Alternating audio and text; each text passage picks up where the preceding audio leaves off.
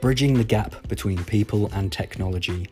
The Fireside Podcast is recorded and produced in Brisbane, Australia, and I am your host, Adam Bokert. And the Fireside Podcast is sponsored by Fire.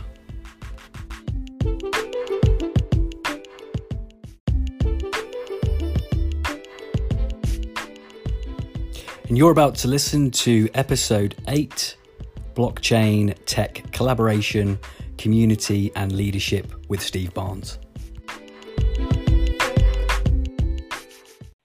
Welcome to the Fireside Podcast, and I'm your host, Adam Bokert, and I'm excited to introduce today's special guest, Steve Barnes, Advisory Board Member of Fire and C-Suite Executive. So welcome to the show, Steve. How are you going?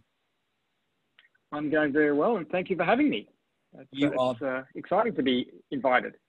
Definitely now, and I really appreciate you joining us as well. So what we'll do, let's get started, ask you a few questions here, and again, I appreciate you joining us on the Fireside Podcast. It's definitely appreciated. So, all right, so starting off with the first question here, Steve, what's your professional background and how did you come to be on the Fire Advisory Board? Well, I'll try and give you the short version because there's a little bit there. I started, my first degree was in journalism, and I worked in journalism and corporate communications for about 10 years. Mm-hmm. So I worked in radio, TV, print media, spent a little bit of time working for a couple of different United Nations agencies. That included some time working overseas.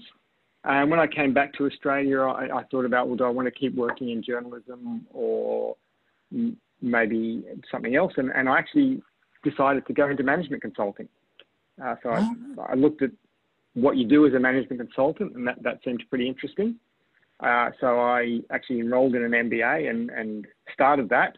And almost at the same time, bumped into someone from a management consulting company called Accenture, and they asked me to send them my CV. And so I got a job there and worked in management consulting for about 10 years. Then worked for a few financial services organizations and then a fintech in Australia called Iress, which does a lot of software for financial markets trading and for financial advice. And while I was there, I hired George to come to work for Iress as a community manager, which was a new role, and it was a bit experimental for us, and George was exactly the right person to come along and turn it into something. Mm. And then I kept in touch with George following that role, and when I left Accenture and when he left Accenture, and I think found that we both felt value. There was value in the conversations that we were having, so we decided to keep it going in an advisory board capacity. Excellent. Wow. So that's it's great to sort of understand where the journey and how people connect as well, and George as the MD of Fire and how you guys connected as well. So it's really great to learn about that as well. And I find it interesting the transfer from journalism and United Nations work as well, and then moving into management consultancy. How was the management consultancy for 10 years, and also the choice of going into transferring from that to Iress as well? It's pretty good journey, and coming up to meeting with George as well. Yeah, look, it's definitely, it's sort of like many things, you can make sense of it when you look at it retrospectively. You might not have planned it out that way. I guess when I came back to Australia after living overseas, I was doing a job in publishing around organisational type issues, and I got interested in organisational type issues and how organisations run and become more productive. Yes. And that's really what led me to thinking, well, I also like problem solving, and a way to make both of those things come together is in management consulting. And I guess fortunately, one of the things that they were interested in from their perspective is people who had skills in communication, corporate communication and journalism, and those things come together. Interestingly, there was a project that I worked on. I was working at the Food and Agriculture Organization, and we had a project that was based, the on-the-ground team was based in Libya to try and eradicate the New World screwworm fly, which is a pest that would destroy agricultural production. And that project applied a lot of the core principles of some concepts called the diffusion of innovation, which is really about communication and communicating change. So I'd had some experience from that as well that sort of led into the management consulting world. Definitely. So I can see the skills and how they can transfer as well. And that leads on to the next question here is, with respect to business, businesses and teams, how important is a sense of community and collaboration to you? Look, I think they're important for a number of reasons. And look, it is essential. I think if you think about that community piece, I mean, it has various aspects. One is having a shared sense of purpose and why you're there, and a feeling that you are part of a group and contributing to the group and being part of that group. So I think that community piece is important. The community comes around in some sense, it always comes around some central idea or some central purpose. So I think being able to create and maintain that is essential, and particularly in the two instances that we see a lot in modern workplace. One is big organizations. So how do you create that sense of belonging to something in an organization that's big and distributed? And the other pattern we're seeing increasingly is sort of the networks of entrepreneurial organizations or distributed workforces. So in both cases, there's an implicit challenge of how do you get everyone on the same page, and how do you get everyone not only to understand that purpose, but to contribute to the vision of that, to be part of shaping it. So I think that's all part of what community and the effective management of community can do. Definitely. Then on top of that, the actual act of collaboration is critical as well. Yeah, and also many or millions of people at the moment around the world are having to work from home as well, and remote working, and there's definitely a bit of a challenge and a problem that's being solved now, and how different people adjust and adapt to that as well. And that will definitely involve some aspect of the community piece as well, and how people collaborate. So how have you been adjusting and adapting to the remote working and working from home consistently?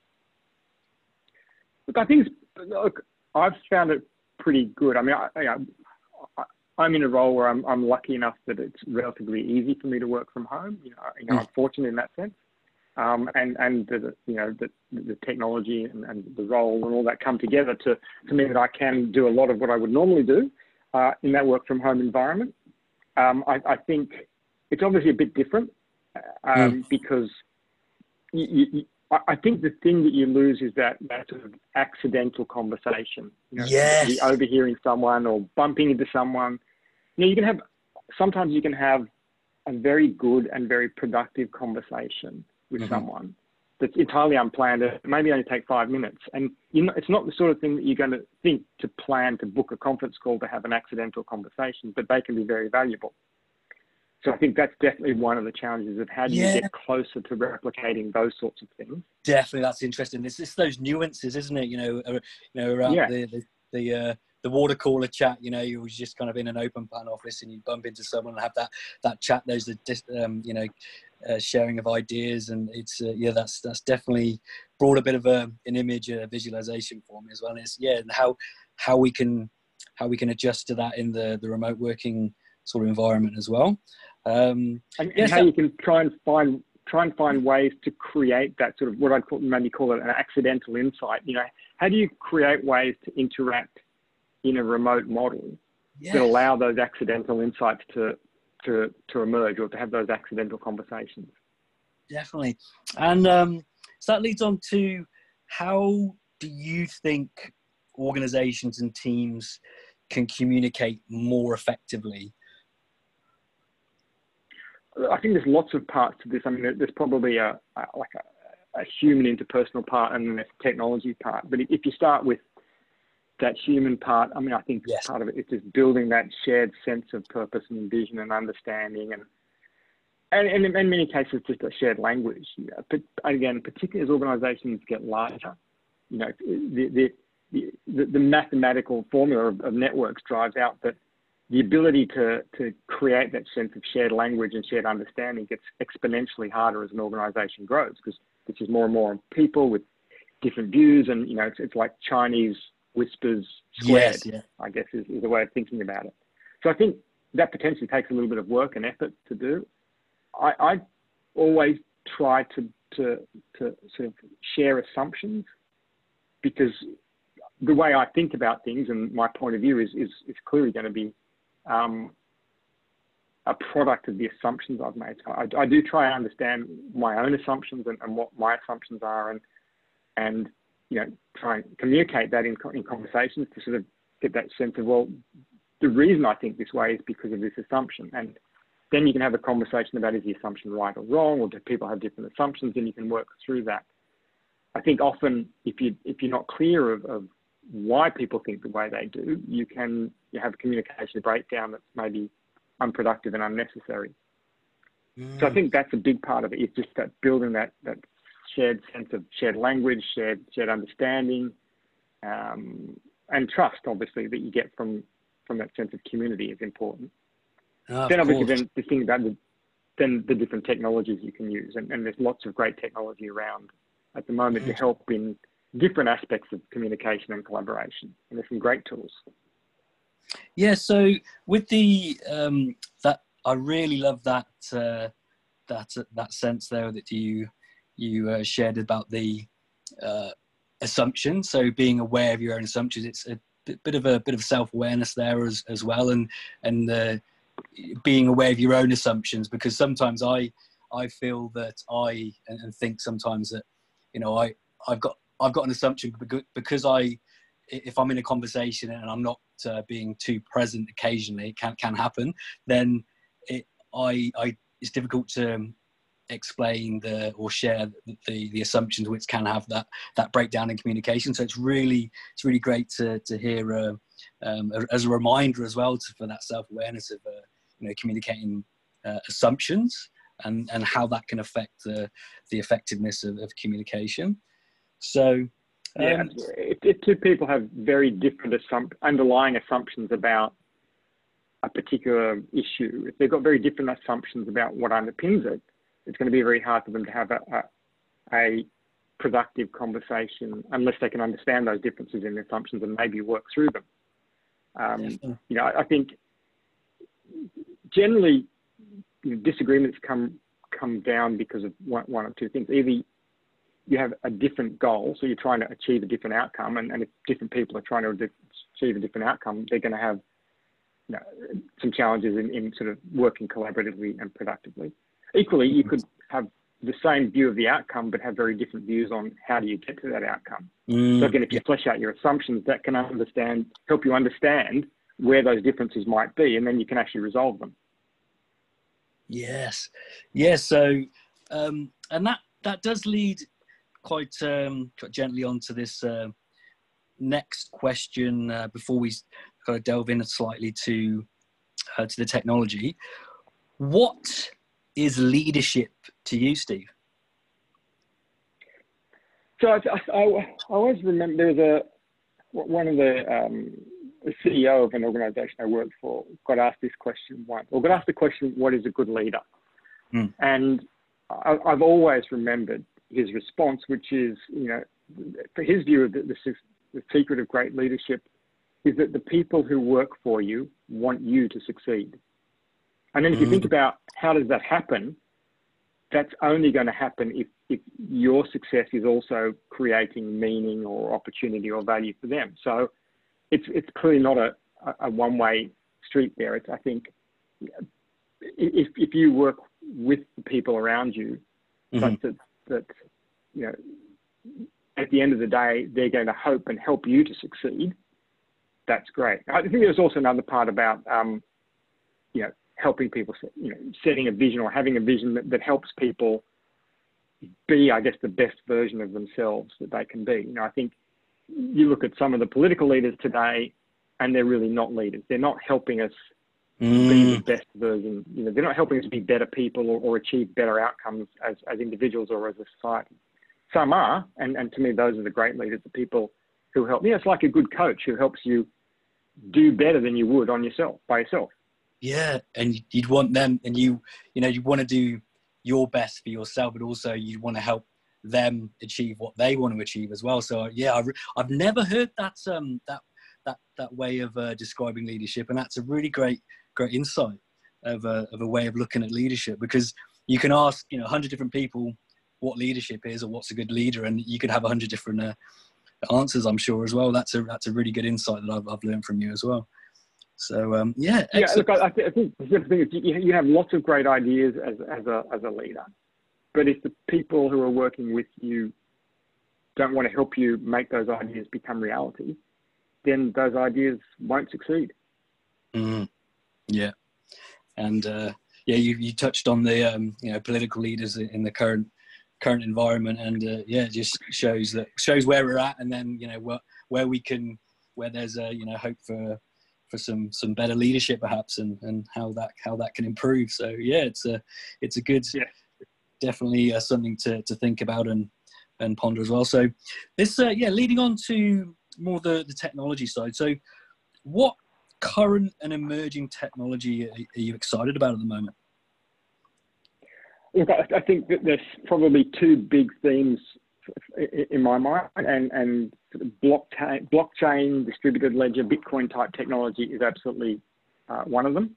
Yes. I think we're only really, we're building the foundation of the technology itself, but I think we're only beginning to explore the potential range of uses. And I think it does a whole bunch of things, but one of them is it embeds trust, which, if you think about some of the big leaps forward in what traditional software has done, it's embedded process into the software. It's embedded a set of actions into a piece of software. I think the thing that the blockchain technologies do is they do that as well, but they sort of, in a sense, embed trust or replicate trust. Maybe it's not technically trust, but it's certainly an ability to have trust in what a piece of technology is telling you or a piece of data is telling you. So I think that's pretty critical. Definitely. So moving away, not moving away, but more of a integration of human qualities, for example, trust, and that's important, about leadership as well. At the same time, you've got the processes that's important in blockchain technology and Bitcoin, but at the same time that the trust is built by there's distributed ledger, because I'm still learning about this emerging technology as well, and I think it's a really great thing that it's being developed now, and at Fire we're definitely passionate about the BSV and Bitcoin SV space as well. And with the emerging technology, with blockchain, there's definitely that the sense of trust can be built, which is a good thing. But also, just moving on, a bit of a question on artificial intelligence, because just to briefly touch on that, because that kind of arose for me when you talked about processes and trust as well, because you've got the processes. What are your thoughts in the future of artificial intelligence potentially commoditizing processes, and how that can affect either communication, either businesses, teams, and what are your kind of thoughts around that? Well, that is absolutely the second big area that I think is interesting and exciting. And look, again, I think any new and revolutionary technology will have I guess some potentially have some negative side effects, but overall I think it's going to add huge value.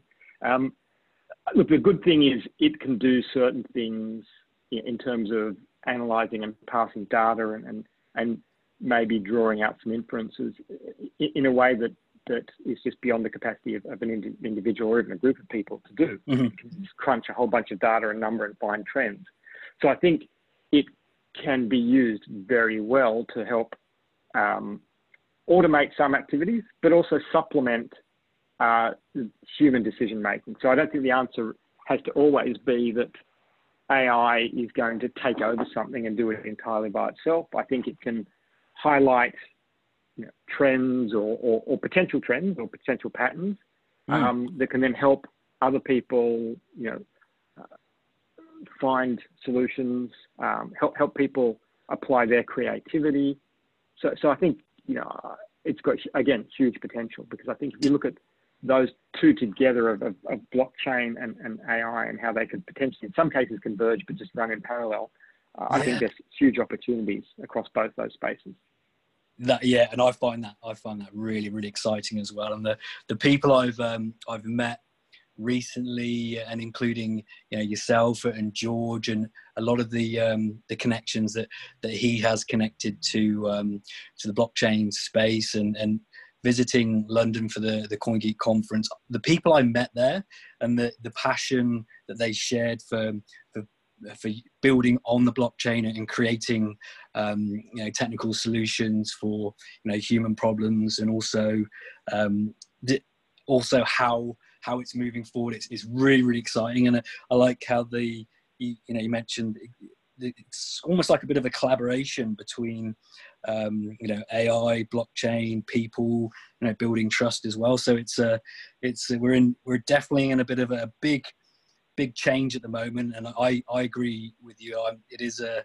There are some negatives, but at the same time, I'm optimistic about it. There's definitely I believe it's moving in the right direction. Yeah, look, I think in both cases there's just so much opportunity ahead to be explored and developed. As we're really fairly early on, and particularly in the concept of blockchain, fairly early on in what it can actually do, and the huge variety of applications that we'll find for it. So I think lots of interesting things in the future in that space. Definitely. All right. Well, I really appreciate your insights on this. And so what we're going to do now, Steve, is going to move on to the rapid fire questions. So I'm just going to throw a few questions at you and just have a bit of fun with it. So, yep. All right, Steve. So what's the one book that's had the biggest impact on your life? So this is a hard one, because I read a lot. I think one that's particularly memorable for me is this book called Understanding Organizations by Charles Handy.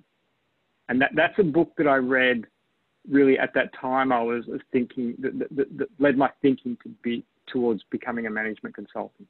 Mm-hmm. It talks a lot about, organization issues, organization behavioral issues, and of itself, it's not necessarily the ultimate Bible in this space, but just at the time that I read it, and it provides a good coverage, and it really pointed me in the direction of being interested in those issues about how organizations work, how they can be productive. So that one was critical. And maybe if I sneak a second one in on a similar vein. Why not? A book called Productive Workplaces by Marvin Weisbord. So those two were, I guess, significant in they sort of pointed me in the direction of moving into management consulting and an interest in how organizations work and how they can be more productive. Definitely. So what were the two names of the book and the author, so we can, for our listeners? So Understanding Organizations by Charles Handy, mm-hmm. and Productive Workplaces by Marvin Weisbord, which is Weisbord. Excellent. And they're reasonably oldish books, but I think they're a great start into that space of how and why organizations are what they are. Definitely. Okay, and what's your favourite quote or motto, Steve? Look, I think one I keep coming back to is a quote by George Bernard Shaw, and I'm going to paraphrase it a little bit, which the paraphrased version is that that reasonable people adapt themselves to the world, but unreasonable people persist in trying to adapt the world to themselves. Therefore, all progress depends on unreasonable people, the people that are unwilling to accept the status quo. Oh, I love it. So that's, I frequently come back to that quote, and it does feel like it's got a good grain of truth in it. Definitely. Okay, so a bit of a fun one here for you is, if you were to choose any animal to be, what would it be and why? Yeah, okay. So not necessarily the animal I choose is my favourite, but the animal I would choose to be would probably be a dolphin, just because I think they have a great life. I think that they're not the natural prey of anything. They seem to have a degree of intelligence, and they seem to have a very fun life. They swim around and have fun. So I think if I was going to be an animal, that would probably be one of them. Great choice. And they also, I'm not sure if this how true this is. Maybe I've heard it anecdotally, but apparently they protect or can fight against predators or like a shark, sharks, and so there's definitely there can be warriors of the ocean as well. Great choice. All right, so finally, before we sign off, is there anything you'd like to say or promote to our listeners? Oh, look, probably lots of things. I guess one thing that would be, I think it's important for people to be confident and to have self-confidence and believe in their own ability and their aspirations, but don't let overconfidence kill curiosity and the desire to keep learning. Love it. Oh, that's such a great final thought to leave with the listeners and myself as well. And I've really appreciated our conversation, our chat, and I really just want to extend the gratitude and thank you for your time today and having a chat with us on the Fireside podcast, Steve. So that's Steve Barnes. All right, thanks so much, Steve, and I hope you have a great rest of your evening. And I hope perhaps in the future we can catch up in person. That would be great. Thank you very much for the opportunity to speak with you and for inviting me onto the show. You're very welcome. Take care, Steve. Bye. Cheers. Bye.